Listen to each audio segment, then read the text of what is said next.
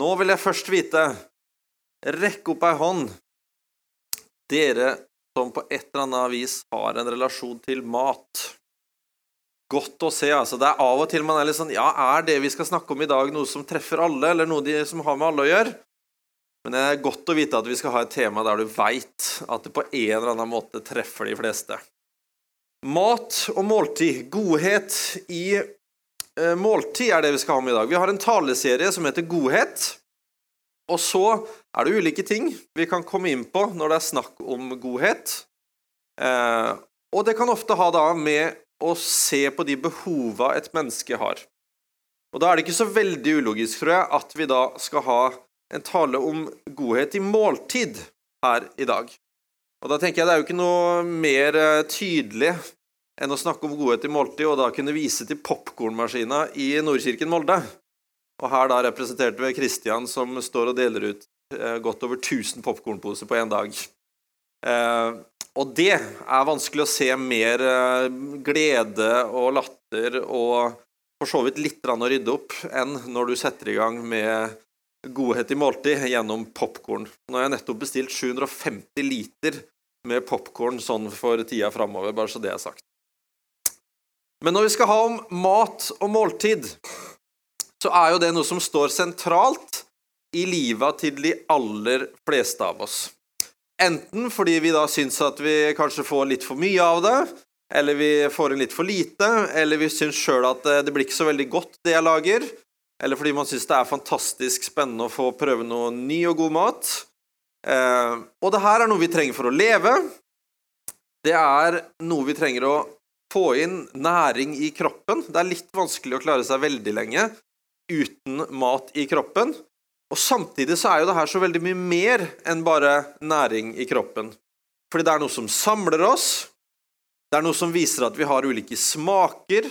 Det noe som viser at det har noe å si hvilken omgivelse det foregår i, hvordan det lages til, og så begynner det å bevege deg over i andre kulturer, og så ser du hvor utrolig ulikt det kan se ut, det med hvordan man gjennomfører et måltid, hva det betyr, hvordan du skal si fra, for eksempel når du ikke vil ha mer mat. Det jo en del som har gått på noen blemmer der.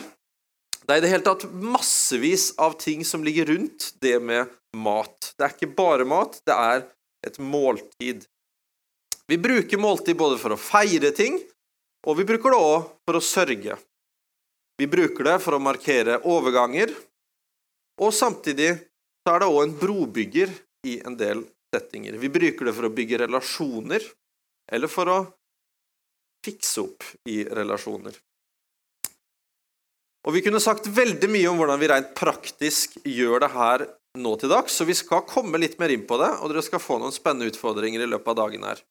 Men jeg har lyst til å begynne med å se litt mer om hva Bibelen sier om det her, fordi vi en menighet som baserer oss på Guds ord, og da det Guds ord som kan vise oss et større bilde av hva det faktisk for noe. Og her kunne det vært veldig fristende å tatt en nesten taleserie om det, når jeg ser hvor mye spennende og rikholdig Bibelen har om det med måltid. Men akkurat nå så blir det en veldig sånn rask oppsummering av det, men likevel med noen glimt av hva Bibelen viser oss rundt det her. Og vi begynner med Det gamle testamentet, og går helt til starten av det vi leser om i skapelsen. Første Mosebok 1:29, der står det: Se, jeg gir dere alle planter som setter frø, alle som finnes på hele jorden, og alle trær som bærer frukt med frø i. Det skal dere ha og spise. Så Gud gir oss ganske tydelig beskjed om at her har jeg fikset i stand en del ulike frukter og forskjellige ting, og det skal dere spise. Men så tar det likevel ikke sånn veldig lang tid før det ikke bare går bra med denne spisinga når mennesket ble til. Du skal ikke lenger enn til et par kapittel etterpå. Så det jo da, spis i vei. Men så var det én ting de ikke skulle spise. Klarte de det? På ingen måte. Og den her forbudte frukt, den ene tingen de ikke skulle få i seg, det ble for fristende fra kunnskapens tre.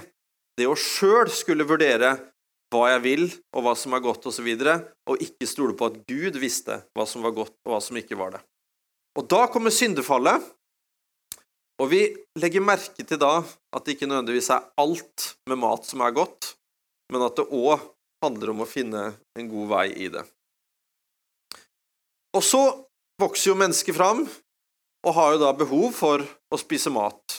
Og man ikke lenger i Edens hage, og det ikke alltid man har all den maten man trenger. Og blant annet når Israelsfolket ute i ørkenen, de skal stole på Gud, men likevel så ender det opp i klage, fordi de sier, ja, men vi har jo ikke mat.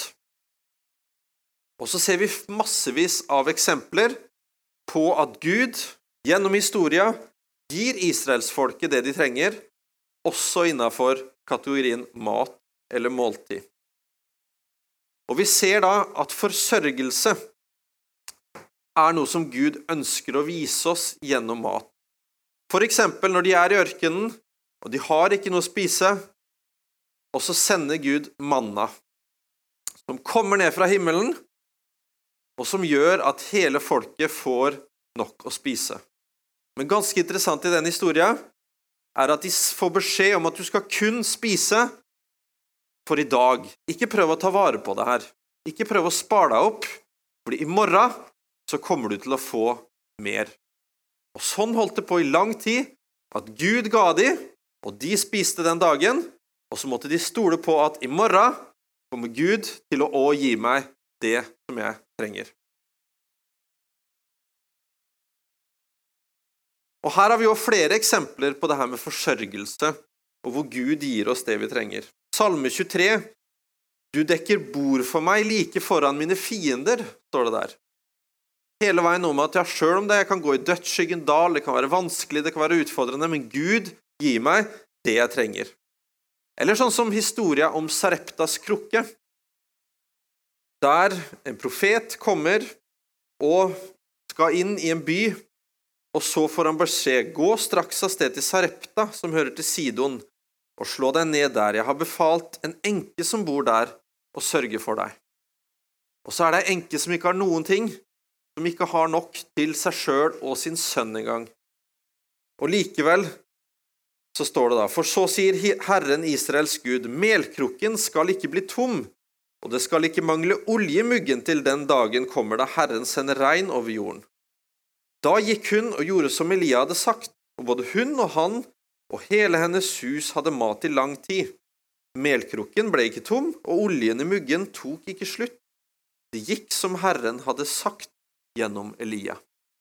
Så vi ser også at forsørgelse av mat, av måltid, ikke bare en sånn direkte greie fra Gud, men at det også her handler om en fattig, enkel enke, som gjennom det Gud gjør med henne, kan være med å forsørge andre mennesker. Og så måltid også noe som vi ser i en del ritual gjennom Det gamle testamentet, hvor måltidet får en veldig spesiell posisjon, sentral posisjon i å markere noe som skjer. For eksempel når Moses og når det legges til rette for påskemåltidet, når de i Egypt, så det da flere måltider der, hvor det settes opp at sånn og sånn skal dere ha et måltid for å minnes, og så videre. Og sånn ser vi jo at gjennom hele året, når du går gjennom Bibelen og gjennom Det gamle testamentet, så det flere sånne type ritual som foregår gjennom måltid. Så har vi også pakt. Når Herren slutter pakt med Israel, så står det for eksempel i 2. Mosebok 24 at de spiste og drakk for å feire det her med at Gud hadde laget en pakt med Israels folket. Det da når Moses kommer ned fra fjellet, og de da skal feire at de har fått de 10 bud, og at Gud med dem. I tillegg så synes jeg det her med kongens bord ganske interessant å se på, fordi det går ganske mye igjen, ikke bare i Det gamle testamentet, men vi leser det også igjen gjennom hele Bibelen og helt frem til Johannes' åpenbaring. Fordi når vi i menneskelig forstand sitter og snakker om kongens bord, hvor mange her har vært ved kongens bord? ingen fortjenestemedaljer eller et eller annet her. Kanskje litt for ung til å ha fått det enn mange av oss. Men det å sitte ved kongens bord, det liksom ganske stort, sant? Og du skal ha gjort ganske mye i løpet av livet før du eventuelt kunne komme til det punktet der. Men det er ganske interessant å se at i Bibelen så har man en helt annen tanke om hva et kongens bord er. For eksempel David og Mefibosjet. David er jo da konge i Israel, sant? Virkelig en av de mektigste og heftigste og beste kongene som har vært på mange områder. Og så har du Mefibosjet, som er en lam person, og ofte så var jo de ganske utstøtt, men han var sønn av Jonathan, som da var en veldig god venn av David. Og da står det om han i 2. Samuels bok 9, at han fikk alltid sitte ved kongens bord og spise. Og da ser vi jo at det her handler om mye mer enn at måltid bare skal være en sånn fornemme gjester og de viktigste menneskene, men at det handler om at folk skal komme til kongens bord. Og når vi leser i Jesaja 25,6 så står det: På dette fjellet skal Herren over hærskarene gjøre i stand for alle folk et festmåltid med fete retter, et festmåltid med gammel vin, med fete, margfulle retter og gammel, klaret vin. Og det står også i Jesaja 55, 1-2. Kom, alle tørste, kom til vannet. Dere uten penger, kom og kjøp korn og spis. Kom, kjøp korn uten penger, vin og melk uten betaling. Hvorfor bruke penger på det som ikke er brød, og arbeid på det som ikke metter? Hør nå på meg, så skal dere få spise det som er godt, og fryde dere over fete retter. Så kongens bord, når vi snakker om det, så handler det om at alle mennesker, Gud ønsker å si at alle mennesker skal komme inn til det her bordet. Ingen mennesker er utelatt fra å kunne sitte ved kongens bord i form av da Guds bord. Og vi skal se litt mer om det her snart i slutten av Johannes åpenbaring også. Men som dere ser, så er det ganske mange ulike områder av det gamle testamentet som omhandler nettopp det her med måltid. Og så kan vi bevege oss litt mer over i det nye testamentet. Og da er det jo et måltid som er ganske viktig. Altså alt i det nye testamentet bygger jo på det gamle testamentet. Og vi ser da at Herrens måltid, det vi i dag kaller nattvær, er jo et sånt virkelig senter i det som foregår i det nye testamentet. Det at Jesus kom til jorda, at han døde for oss, for våre synder, og hvordan er det vi skal minnes det her? Det er da gjennom å feire et måltid sammen. Og da er det ganske greit å vite at det er ikke akkurat sånn vi gjør det nå til dags, fordi det høres ikke så veldig ut som et måltid når det er en sånn liten brødskalk og et miniglass som du skal få i deg. Er det mange som er mett etter den? Nei. Og i utgangspunktet så handler jo ikke nattværen nødvendigvis om å bli fysisk mett, men om å bli, tilgivelsesmett. Men likevel så kan det være greit å vite at når vi sier feire måltid, så er det nettopp fordi det i det nye testamentet, praksisen der, var klart og tydelig at det var et stort måltid som man feiret sammen. Egentlig så betyr nattvær kveldsmat. På latin sier man nå communio, eller communion, som vi hører på engelsk, som handler om at det var et stort måltid som var rammene for nattværen. Og hvor da man satte seg ned, og man spiste massevis av mat, og så var da nattværsbiten, eller det med brød og kalk, det var noe som kom da mot slutten av nattværsmåltidet. Så har det kanskje forsvunnet litt med tida, og jeg er jo av de som synes det er gøy å spørre oss, ja, hvorfor har det det? Hva burde det bety for oss nå i dag? Noen praktiske utfordringer selvsagt, men likevel et så viktig måltid som vi kanskje ikke akkurat gjør sånn som det var praksisen for i starten. Og så ser vi at gjennom urkirka så også måltid en veldig viktig del av livet til da menighetene som opprettes, de kristne fellesskapene, hvor de da begynner å praktisere det med hva Jesus har kalt oss til. Og da står det i Apostlenes gjerninger 2,46. Hver dag holdt de trofast sammen på tempelplassen, og i hjemmene brøt de brødet og spiste sammen med oppriktig og hjertelig glede. Måltidet var en kjempeviktig del av det de gjorde sammen. Det var ikke sånn at de bare kom sammen, sto og pratet, og så dro de hjem, hver enkelt til seg, for å spise.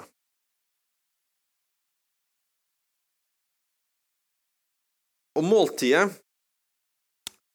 var også noe som de ikke bare tenkte, jeg trenger mat, men de hadde hele veien en praksis på hvordan skal vi få gitt mat til folk rundt oss. Og i Apostlenes gjerninger, kapittel 6, så står det jo om at de måtte utvelge noen diakoner. Og hva var en av de her hovedoppgavene til diakonene som ble satt i gang da? Det var å skulle dele ut mat til de menneskene som trengte det. Spesielt da enker og foreldreløse, men de trengte gode folk til å ha ansvar for å fordele mat. Rett under det som da på en måte var apostlene, altså de øverste lederne i kirka, hva var det neste de tenkte, det må vi ha på plass?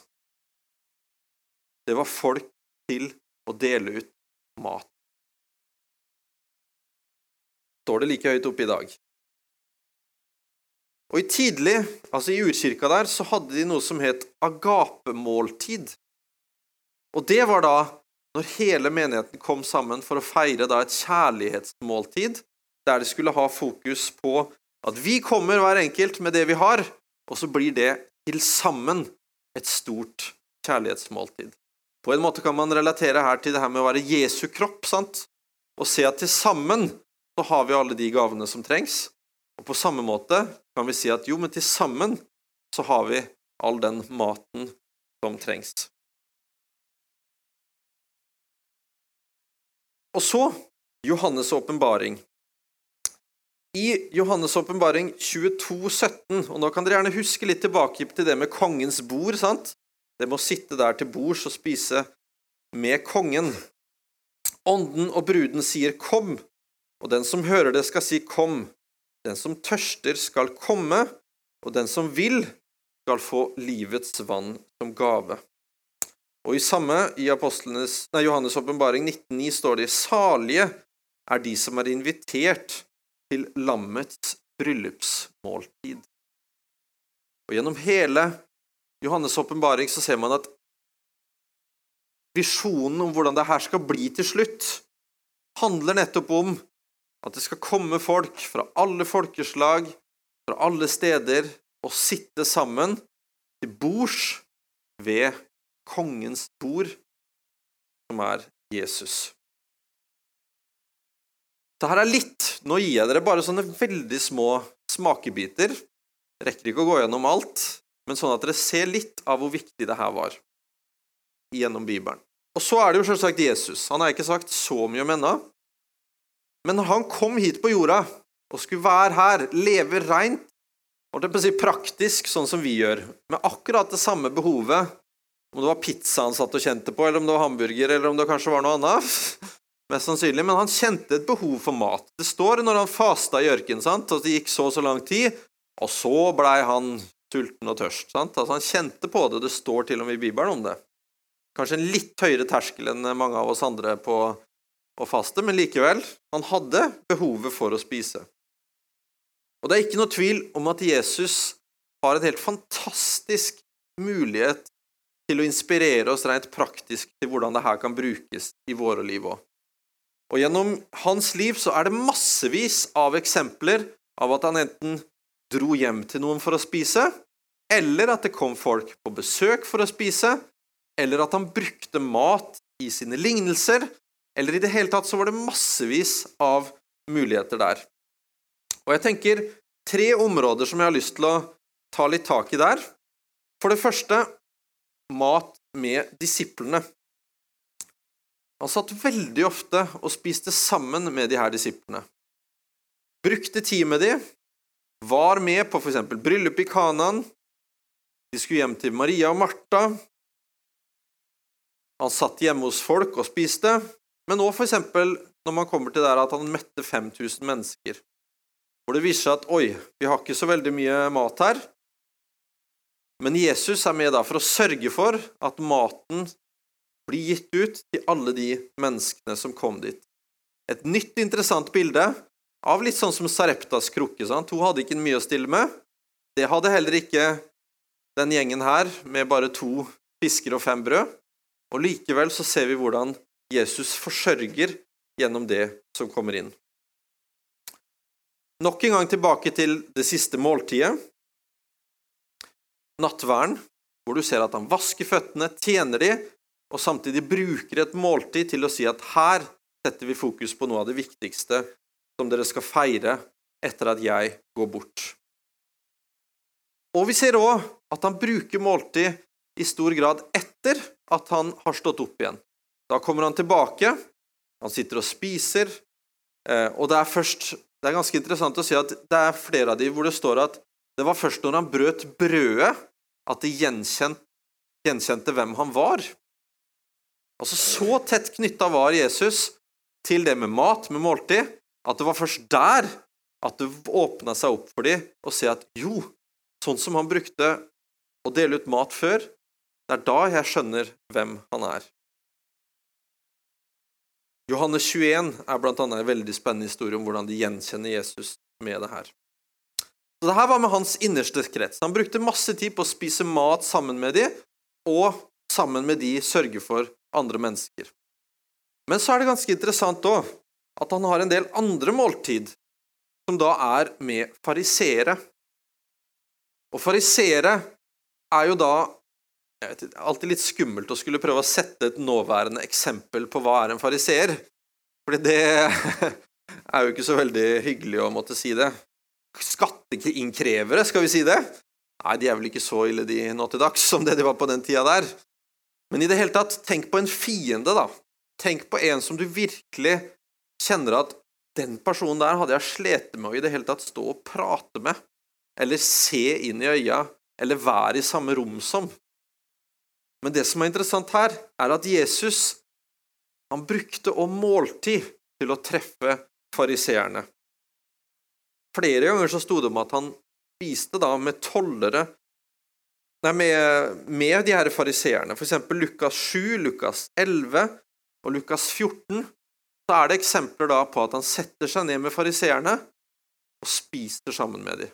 Mennesker som han egentlig kunne hata, eller som han egentlig kunne sagt, de der er en fiende, for han har sett hvor mye vondt de her har gjort, hvordan de har løftet opp seg selv og tråkket på andre mennesker, og likevel så ser vi hvordan han klarer å bruke måltida til å snakke med dem, og til å prøve å bygge en relasjon, og til å komme inn på livet deres. Så Jesus var aldri redd for å sette seg ned med hvem som helst og spise mat. Og så til slutt, de utstøtte. Han spiste måltid sammen med tollere og syndere, står det. Både lignelsene og en del av de faktiske gangene han satte seg ned med folk, så var det mennesker som andre folk aldri kunne satt seg ned ved samme bord som.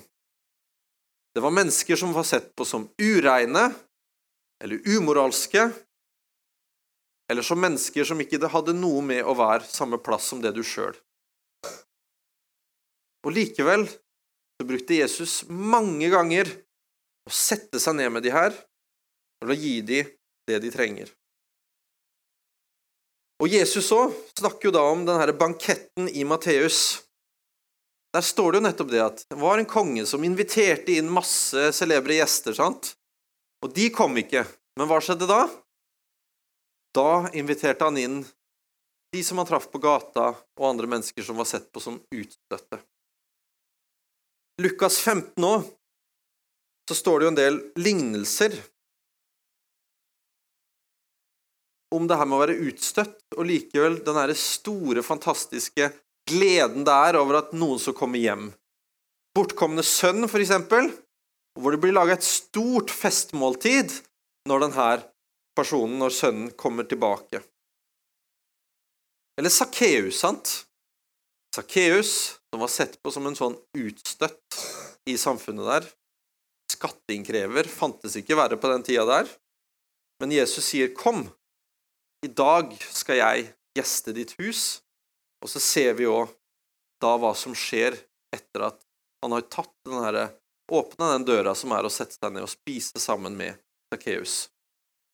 Så i det hele tatt Bibelen gjennomsyret av at måltid en viktig del av det som skjer. En fantastisk døråpner inn i livet til folk. Og så kommer vi inn i vår tid. Det ser jo ikke akkurat helt likt ut som da, hverken matskikker, eller hvordan man samles, eller hvordan ting fungerer der. Men likevel så tror jeg vi kan overføre noen kjempespennende ting inn i vår setting. Og når jeg satt og skulle forberede her, så tok jeg bruker sånn Google Photos, og så har jeg funnet at det en så spennende funksjon hvor du kan sette opp søke på et ord, og så ser du liksom, ja, hva det jeg har gjort på de siste årene som har med det å gjøre? Og så skrev jeg bare inn ordet dinner i Google Photos. Og da var det ganske interessant å se at det dukket opp en del bilder relatert til Nordkirken Molde. Og ganske forskjellige bilder. Altså, du har jo den sagnomsuste isbaren som vi drar i gang snart, altså fra takkesøndag. Det å være hjemme hos en familie, jeg skal si litt mer om det. Det sånn til og med der, ja. Der, etter en dåp av han her, som tok imot Jesus, dåpsfest. Her har vi ungdommene på Revive. Her har vi gutta som akkurat har akkurat gjennomført første mannshelg i historien. Her har vi Agenda 1, ledernettverk. Her har vi gutta som sitter og serverer mat for ungdommen. Her det gutteklubb. Her var det storsamling med folk fra India som var med og lagde mat. Glemmer ikke den. Her misjonstur i Myanmar med helt fantastisk mye spennende. Her ser vi jo en Sveinung som godt i gang med å lage ca. 1000 pølser med brød på familiefest. Her har vi konfirmanter som sitter og spiser sammen, lederskapet sitter og spiser, og her det et julebord for en av gruppene i menigheten. Og du ser liksom hvordan så mye forskjellige typer settinger, men hva det som en del av alle de settingene her? Måltid. Og hvordan de måltida her med på å sette agendaen for at vi deler noe sammen, og samtidig ønsker å gi det utover. Jeg har lyst til å si litt om ett måltid som har virkelig åpnet øynene opp for meg. Fordi det her et måltid som kanskje ikke sånn det vanligste måltid i Molde. Det det? Men det her i Molde da, det kan jeg si. Før så har man jo tenkt liksom at for det første så det lett å tenke at jo, måltid, ja, men det må jo handle om hva jeg skal gi til andre mennesker. Da må i tilfelle jeg lage mat, og så må jeg komme dit. Det som har vært ganske fascinerende å se at nå har vi jo etter hvert fått masse mennesker fra rundt omkring i verden. Det ikke nødvendigvis bare sånn at du må dra et annet sted i verden for å kunne fortelle om Jesus. Du har massevis av folk her i byen. Og det vi har merket oss for eksempel da, i møte med innvandrere, at en av de viktigste tingene vi har sett der, at det ikke i første omgang handler om hva kan vi gi til de. I møte med de så har vi opplevd at det de trenger, det jo at de kan få vise hva de kan gi til oss. Og hva det de har som helt fantastisk, blant annet maten deres. Så der vi merker at i forhold til innvandrere, så det en del av de, når de kommer inn i våre hus, så det flere av de som har sagt, ja, men jeg blir så redd av å gå inn i de norske husa, fordi det så mye som kan bli ødelagt, og det så mye som på riktig plass, og jeg vet ikke helt hvordan jeg skal, og så da blir det nok en arena der jeg ikke helt vet hva jeg skal gjøre.